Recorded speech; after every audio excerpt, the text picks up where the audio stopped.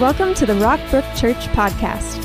Our hope is that today's message brings you hope and clarity for your spiritual journey. We love hearing how God is working in your life. Feel free to share any stories of how this message gave you a new perspective and hope. Email us at church@rockbrook.org to tell your story.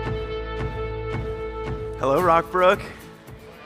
Last night I wished one of the greeters, Dwayne, a happy birthday. And he was confused because it actually was his birthday the day before. So I want to say this weekend, happy birthday, Dwayne, to everybody. I love you. I love this church. I love Rockbrook. If you're watching online or listening later this week, happy birthday to you. And I'm so glad you could join us for this. Matthew 16:18, Jesus said, let's read this out loud together. I will build my church, and all the powers of hell will not conquer it. And for 2,000 years, the powers of hell have flung itself against the church and have not conquered it and will not conquer it. Jesus said, I will build my church. He did not say, I will build a nation, I'll build a government, I'll build a political party, I'll build a business. No, he says, I'm building a church. Jesus is interested in God's sons and daughters, his family, the church. The Bible tells us that Christ loves the church and gave his life for it. Everything else is going to burn up. The only thing on planet Earth that's going to last forever is God's family, the church. And it's the most successful human movement of all time. It's the largest group of people on the planet, and that movement is going to... Did you know that you're part of a movement that's going to live on for eternity? The reason we love the church is because Jesus does. You can't love Jesus without loving his bride, his body, his flock, his family. Christ died for the church. So don't ever say it's unimportant or that it's unnecessary. The church is who is going to be in heaven. Now, it has all different kinds of labels on it, all different kinds of denominations and titles. And the labels are really irrelevant. The fact is that it's the people who are followers of Christ and part of his family. Now, when I say the word church, some people think of a building. Now, a local church can have a building, but the church is not a building. You know, if this building were to be destroyed, we'd still be the same church that we are. A church is not a location. Some people think, well, it's an event, a place that I attend, but the church is not something you attend. What I'd love to do is just pause on our birthday, and we do this personally in our lives naturally, but I want to do it as a church today, is just pause and ask why. Why is there a church, and what is it? The why always determines how long. The why always determines how effective you will be. And so I want to look at what does let's not make up a definition. What does the New Testament say a church is? What does the Bible tell us a church is? And what's the definition? I'd encourage you to write these down if you're taking notes. The church is God's family on earth and in heaven. The church is not just on earth. Many people have already gone to heaven, but the church is both in heaven and on earth, and it's God's family. The church is not an event you attend. It has events, but it's the family that you belong to. Just like your family is not a dinner, your family is not a home, your family's not a house. It may have those things, but that doesn't define who and what your family is. Ephesians 1:5 says, God decided in advance to adopt us into his own family by bringing us to himself through Jesus Christ. This is what he wanted to do, and it gave him great pleasure. We need to learn how to live in this family that we have been adopted into. It says in 1 Timothy that this family is the church of the living God, the support and foundation of the truth. So anytime you're talking about the church, talking about God's family. There's no family of God outside the church. It's the same. Second thing, the church is composed of saved and baptized believers. It's the people that have put their faith in trust in Jesus Christ, and through baptism have identified with his death, burial, and resurrection. The people in God's family are saved and baptized. I hope you got that in. Let's look at this verse in Galatians. It says, so in Christ Jesus, you are all children of God. How? Through faith. For all of you who were baptized into Christ have clothed yourselves with Christ. Let me show you another verse where Jesus says this. Whoever believes in me and is baptized will be saved, but whoever refuses to believe will be condemned. Now, some people look at that and go, okay, are you saying that someone has to be baptized in order to be saved, that it's essential for salvation? No water will save you. No work or checklist will save you. Friend, there's nothing you can do to be saved. As a pastor, people ask me, what could I do to be saved? And I tell them, friend, I'm sorry to break it to you, but there is nothing you can do. There is literally not one thing you could do to be saved. Christ has done the work. It's why Christ said it is finished on the cross. Christ saves you. You do not save yourself. You are saved by grace, and it is through faith. You just believe him. You believe it, and you put your faith in the death, the burial, the resurrection of Jesus. Now, if you are saved, you want to be baptized. It would be a contradiction to say, well, I'm going to put all my faith in Christ, and I want to follow him, but I'm not going to do the very first thing that he asks me to do. Baptism is like when someone stands up on their wedding and puts on a wedding ring and says the vow, and you're standing before them identifying with an internal commitment that's happening. In baptism, you stand before the church, and you're identifying with Christ, his death, his burial, his resurrection. It's an outward symbol of an inward thing that's happened. So it doesn't make you a Christian, but notice it says anyone who believes and is baptized. Which comes first, the believing or the baptism? You believe, then you're baptized. I'll give you one more verse on this one, because this is from the day that the church began. This is from Pentecost when the church started and Peter preached. And now here's what happened. Those who believed what Peter said were baptized and added to the church that day.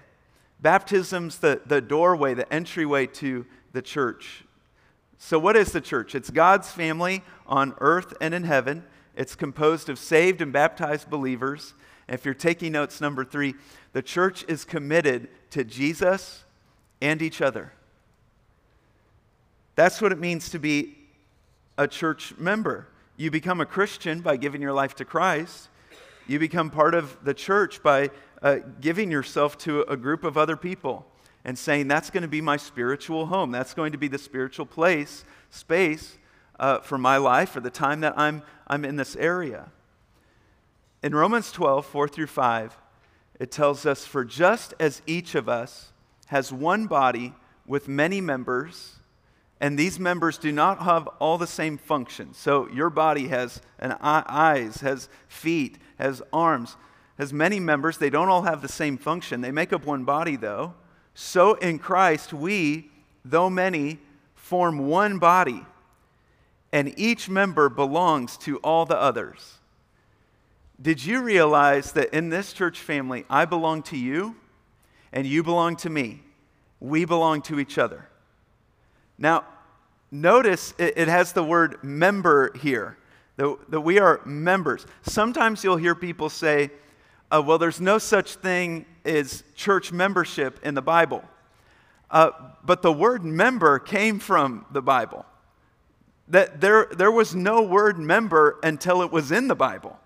And the word is used about 100 times in the New Testament. There absolutely is membership. The whole concept of membership was about the church and the local church until other people picked it up, and all of a sudden you can be a member of American Express, where membership has its privileges, or a member at Bass Pro, and a member of a book club, and a member of a million of other things we are all desperately trying to unsubscribe to, right? Like when you're checking out and they pull out the clipboard, it's like, oh no, not another thing. But the word member came from the Bible.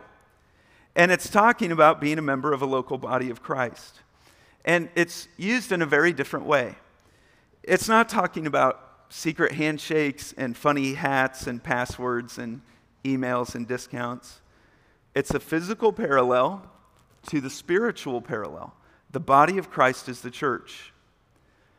By myself, I am not the body of Christ. By myself, I am not the family of God. By yourself, you are not the family of God, the body of Christ. Only as we are connected together, as many members form one body, are we the body of Christ, are we God's church. So we're God's family on earth and in heaven, composed of saved, baptized believers, committed to Jesus and each other, and we are preparing for heaven or Christ's return. That's what the church is doing. So either Jesus comes back before I die. No amens on that one. Or he doesn't come back before I die and I go to heaven first. Either way, we are preparing for eternity with him. I love how Pastor Will Chalicombe on our staff says it.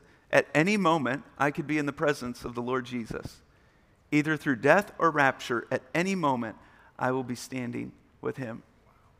Hebrews 12, 23 through 24 says, "You have come to the assembly of God's firstborn children, whose names are written in heaven. You have come to God himself, who is the judge over all things. You have come to the spirits of the righteous ones in heaven who have now been made perfect. You have come to Jesus, the one who mediates the new covenant between God and his people." Notice in this verse it says your names are written in heaven. One translation says your names are registered in heaven. You ought to be grateful for that. We love to be on the list. We love to be on the starting team. We love to be the first cast or the lead role in a play. We love the invite. We love the A-list. Well, let me tell you, there's something better than being on the A-list. It's being in God's registered names in heaven. Hello, that's a big deal. It changes my life, my perspective, my outlook when I know that my name is written in heaven. It is registered there. It's the most important invitation list you want to be a part of. How do you get on that list? That verse said, you come to know God. You come to know Jesus. You've come to know God. You've come to know Jesus. That's who the church is. And with the rest of our time together, I want to keep digging into the New Testament about the church, because the Bible gives 67 different metaphors for a church body. And I want to look at 5 of them because each of them have benefits. There are benefits to belonging to the church. What are they? The Bible calls the church so many different things, but let's look at this. Number one we've been looking at already, is that in God's family, well, what's the benefit? It's that I learn who I am. Your primary identity does not come from what you do. It does not come from what you have done. It does not come from what you wear. Your primary identity comes from relationships. Me, I am a son. I am a brother. I am a husband. I am a father. I am a friend. I'm a pastor. I'm a coworker. These are my relationships in my life that define who Ryland Walter is. It's not how I look. It's not how little or how much money I have. It's not my accomplishments. It's my relationships. You're defined by your relationships. Now, if my relationships are bad or broken, my identity suffers. If I just got fired or lose my spouse, or if something drastic changes in my relationships, it causes us to pause and go, well, who am I? Because your primary identity comes from your relationships. That's why it's so crucial to have a relationship with Jesus. But now I know what some of you might think. Well, Ryland, that's terrible news for me because my family was dysfunctional, or my family was broken or is broken, or my relationships aren't very good, or my relationships are non-existent. The Word of God has good news for you. In Ephesians, it says, now all of us can come to the Father through the same Holy Spirit, because of what Christ has done for us. So we see the Trinity right there. So now you Gentiles are no longer strangers and foreigners. You are citizens along with all of God's holy people. You are members of God's family. The church is your family. You fit. You belong there. You belong here. Now, actually, hear me out on this. Your spiritual family is even more important than your physical family. God used your physical family to bring you into the world so that you could become part of His spiritual family. And you should be grateful that your physical family got together, whatever the circumstances are, doesn't matter. But God wanted you alive, and He wanted you alive so that you could be known by Him, so that He could be your Heavenly Father, and so that you could be part of His spiritual family. Why is my spiritual family, the church, more important than my physical family? Because physical families don't last. They grow old. They die. People move away. Things get broken. There are all kinds of different things. It doesn't last. But God's family is going to last throughout eternity. And your spiritual family is going to be permanent. The world uses superficial identifiers. You have brown hair. You weigh such and such. Your height is this. The color of your skin is this. You're educated. You're rich. Your family comes from this area or this part of the world. This is your heritage. These are all superficial identifiers for you. And people today, when they don't know their identity in Christ, they look for their identity in something else. Well, I'm this or I'm that. And they begin to believe that that's the most important thing about them. They end up finding their identity in an earthly movement, in an earthly cause, in an earthly thing, a team that they root for, a celebrity they identify with, a political person. None of that matters. It's superficial. And what matters most is your spiritual identity. I hear from many of you often who come in and say, yes, we were out visiting family last weekend. It's so great to be back with our spiritual family. It's so great to be back with our small group. It's so great to be back with these people, with the believers, our brothers and sisters. I see people caring for one another deeply all the time. We've had people become such deep friends in our church. They have cared for one another through the seasons of life, even some of the darkest, hardest seasons. If we continue reading in Ephesians 2, right along this next passage, it begins another metaphor and another benefit of the church. And the second metaphor, and give me a minute before I give you the fill-in on a couple of these here, but you won't miss it, is God's temple.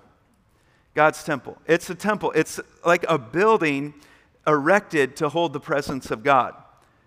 That God's presence now does not dwell in a building, it dwells in the church. It dwells in us. And so that's why it uses the temple here as a metaphor. You're the temple, we are the temple. Together we form the temple of God, the house of God. I remember when we were building this warehouse and how fascinating it was to look at the hundreds, the thousands of parts that it took to erect this building. Before we started meeting here, we met in all manner of places. We didn't have a building. And we met in park shelter houses, the basement of a bank. We met in school classroom, school cafeteria, school gymnasium. We met in a field. We met in, you had to be smart to go to Rockbrook because you had to figure out where we were that week. When the movie theater opened up, we started meeting in there. That was fun because we went down to the last theater on the right. It's our first service in there. We filled that up, and everything we owned was in a trailer. And it'd be fun. Is this the day we're going to pull up the trailer to a bigger theater? And we grew bigger theaters, went into the biggest one, added services there. Movie theater loved it because we cleaned the bathroom. Wow. We'd clean up nacho cheese and Junior Mints, and the few-day-old nacho cheese looks very curious. So God put a double portion of your blessing on the volunteers who clean that up. But we'd go in and we met in a hotel ballroom for a while, and And this is why our church just has the DNA of serving. Like, people don't complain about serving here. Because when we started, we'd go into a reception hall at 5:30 a.m., clean up beer and everything else from the night before, get the drunk guy in the corner of a room, and turn that thing into a church. But I remember when we were building this, I got to tell one more story. We met outside once. We met outside several times. So this time it was really cold. We were doing baptisms outside. And we had a metal water tank, and the water was so cold. And Dan Sharp brought his blowtorch, and he was heating up the outside of the thing to heat up the water for Craig's baptism. Isn't that awesome?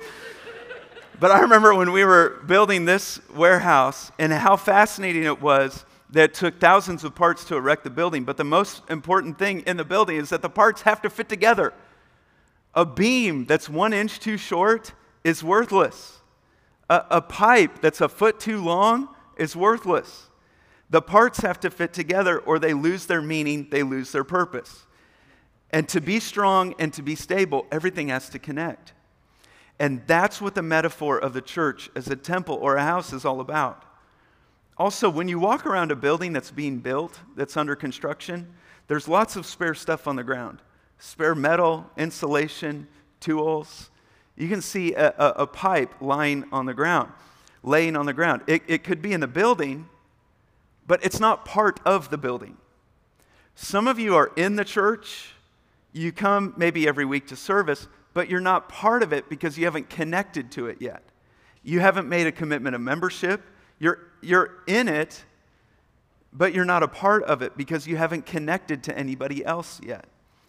Why did God use this metaphor as a building to illustrate the church? Because in a temple, in a building, in a house, the parts are connected and hold each other together. There's going to be many times in your life when you need other people to hold you together. You're going to need other people in your life to help you hold your marriage together, hold your life together. Friend, there have been times where some members in this church have helped me hold my life together when part of my life was falling apart. So write these down. And number 2, in God's temple, I'm supported by others. Here's the point. In a building, a disconnected frame has no support and no stability. And it's going to collapse on its own. And if you're not connected, there'll be times in your life when you collapse because you have no stability and you have no support. Like a strong structure of a building, we hold each other up. Ephesians 2:20-22. Together we are his house, built on the foundation of the apostles and the prophets, and the cornerstone is Christ Jesus himself. We are carefully joined together in him, becoming a holy temple for the Lord. Through him, you Gentiles are also being made part of this dwelling where God lives by his Spirit. You were not meant to go through life all by yourself. You're meant to be connected. You need to belong. My boys are currently discovering Legos. And you know what I discovered about Legos is they're built for connection. They don't make sense without connection. They have no purpose if they're not connected. When you connect them, you build some really fun, cool stuff. But when they're not connected, they're just a pile of plastic. They get in the way, you step on them. And raise your hand, please, if you have ever stepped on a Lego. Thank you, I see that hand. God bless you, I see that hand. Yes, I see you. God bless you. Yes, I see you. It hurts. But when you connect them together, that's when it's something cool. That's when they have fulfilled their purpose.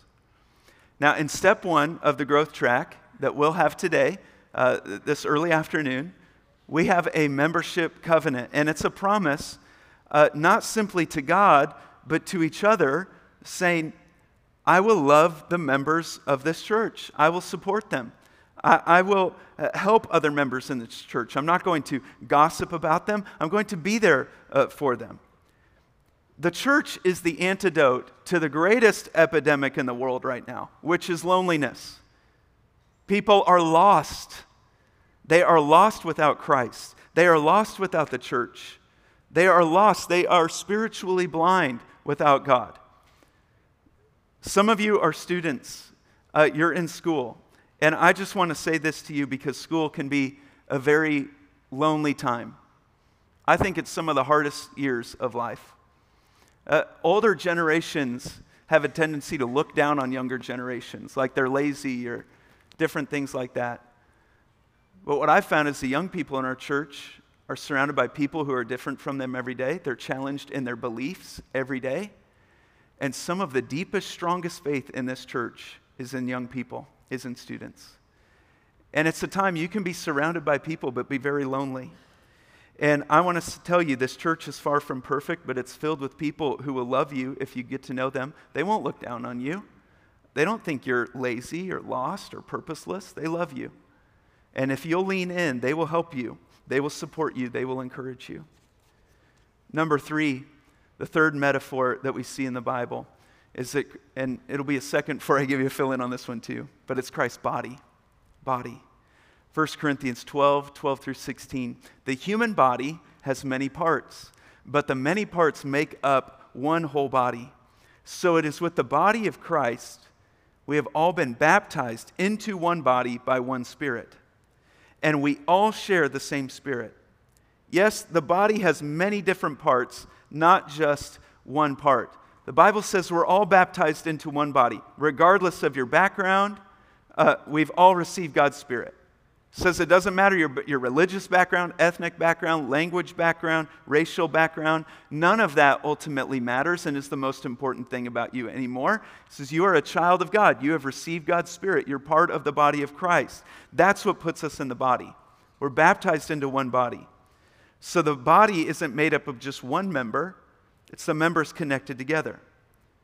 You're the body of Christ and you're a necessary part of it. Some people think, well, I'm not very necessary to the church. How wrong you are. If I don't use my gifts, you miss out. You get hurt. If you don't use your gifts, the rest of the church, misses out. We all have a different role to play. Later in 1 Corinthians 12, it says, this makes for harmony among the members, so that all the members care for each other. If one part suffers, all the parts suffer with it. And if one part is honored, all the parts are glad. All of you together are Christ's body, and each of you is a part of it. It says we are all many parts. We're all unique. What's the benefit? In Christ's body, I discover my unique value. Everybody's needed to make the body complete. And we are a body. Too often, the church is just a big mouth. And we've amputated the hands and the feet and the heart. I'm grateful to be part of a church that's not just known for what we say, but also known for what it does. There are so many things you don't even know that you can fulfill. Unique values you don't even know that you have until you try. We have several small group leaders. One in particular I'm thinking of who told me that years ago when they hosted their first small group, leading their first small group, they'd stepped out in faith. They were so nervous. She said, my knees were literally knocking together the whole time in that first small group. And she stuck with it. She stepped out in faith. And you know what? She's one of our greatest small group leaders today. Of course, that's the story of our whole church. We're not professionals at this, and serving and ministry. We just have a heart for the people. We love this church. We love this community. We love God. We want to follow Christ. And God has called us. We believe that if we step out in faith, He will equip us to minister. Number 4, let me give you a fourth metaphor. The Bible calls the church God's flock. Now, what I'm talking about here is like a group of sheep that have gathered together for safety. Psalm 100 tells us, acknowledge that the Lord is God. He made us, and we are His. We are His people, the sheep of His pasture. Now, that may not sound very appealing to you if you don't know how well sheep are cared for. Sheep are very dependent animals, and they're very well cared for. Now, in God's flock, what does that mean? What's the benefit? It means I'm defended. I'm protected. It makes me more confident. Man, knowing that God, that Christ is my shepherd, it makes me less anxious.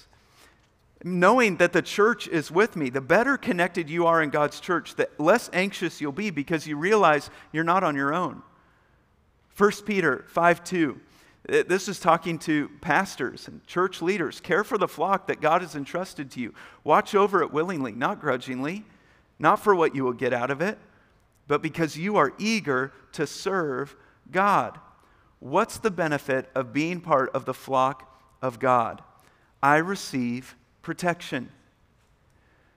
When you're getting beat up in the business world, you go, I'm not on my own here. When you're facing a personal crisis or illness, I'm not on my own. You need people to walk with you when others are walking out. When you hear wrong teaching and wrong ideas, you're not alone. The church is a great group of people and place to be protected from wrong things in our culture and our world. Our world has dangerous ideas that negatively affect people.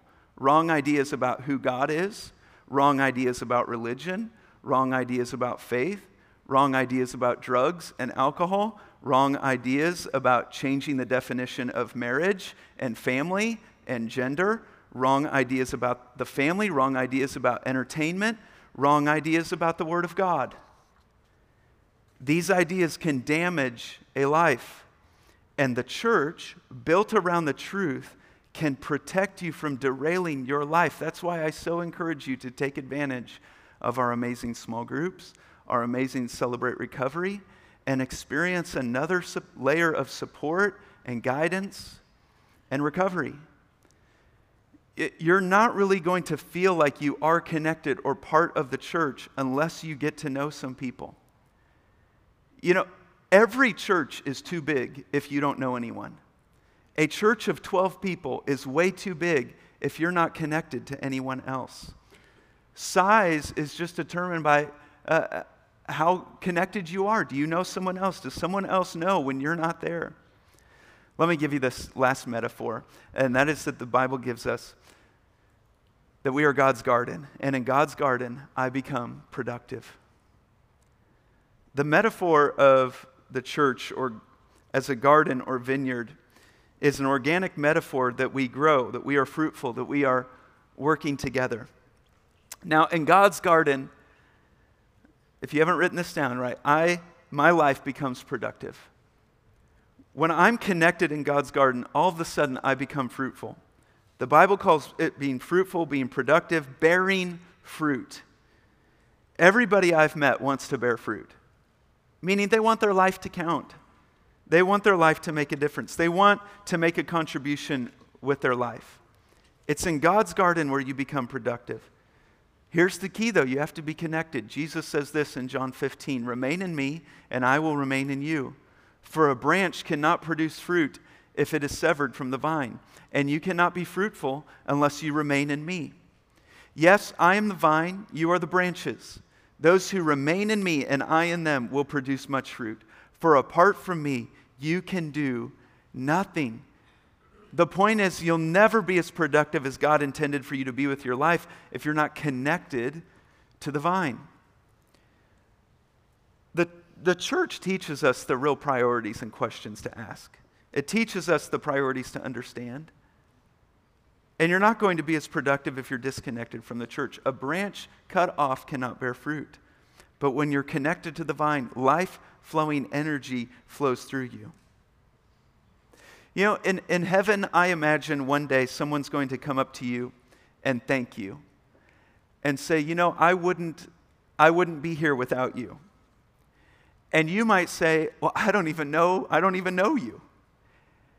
And they might say, no, you don't know me, but you were part of Rockbrook back in 2021, and you prayed, and you served, and you got involved, and you were a member, and you got connected, and you were generous, and you sacrificed, and you gave it your best shot, and you invested your life in something that would outlast you.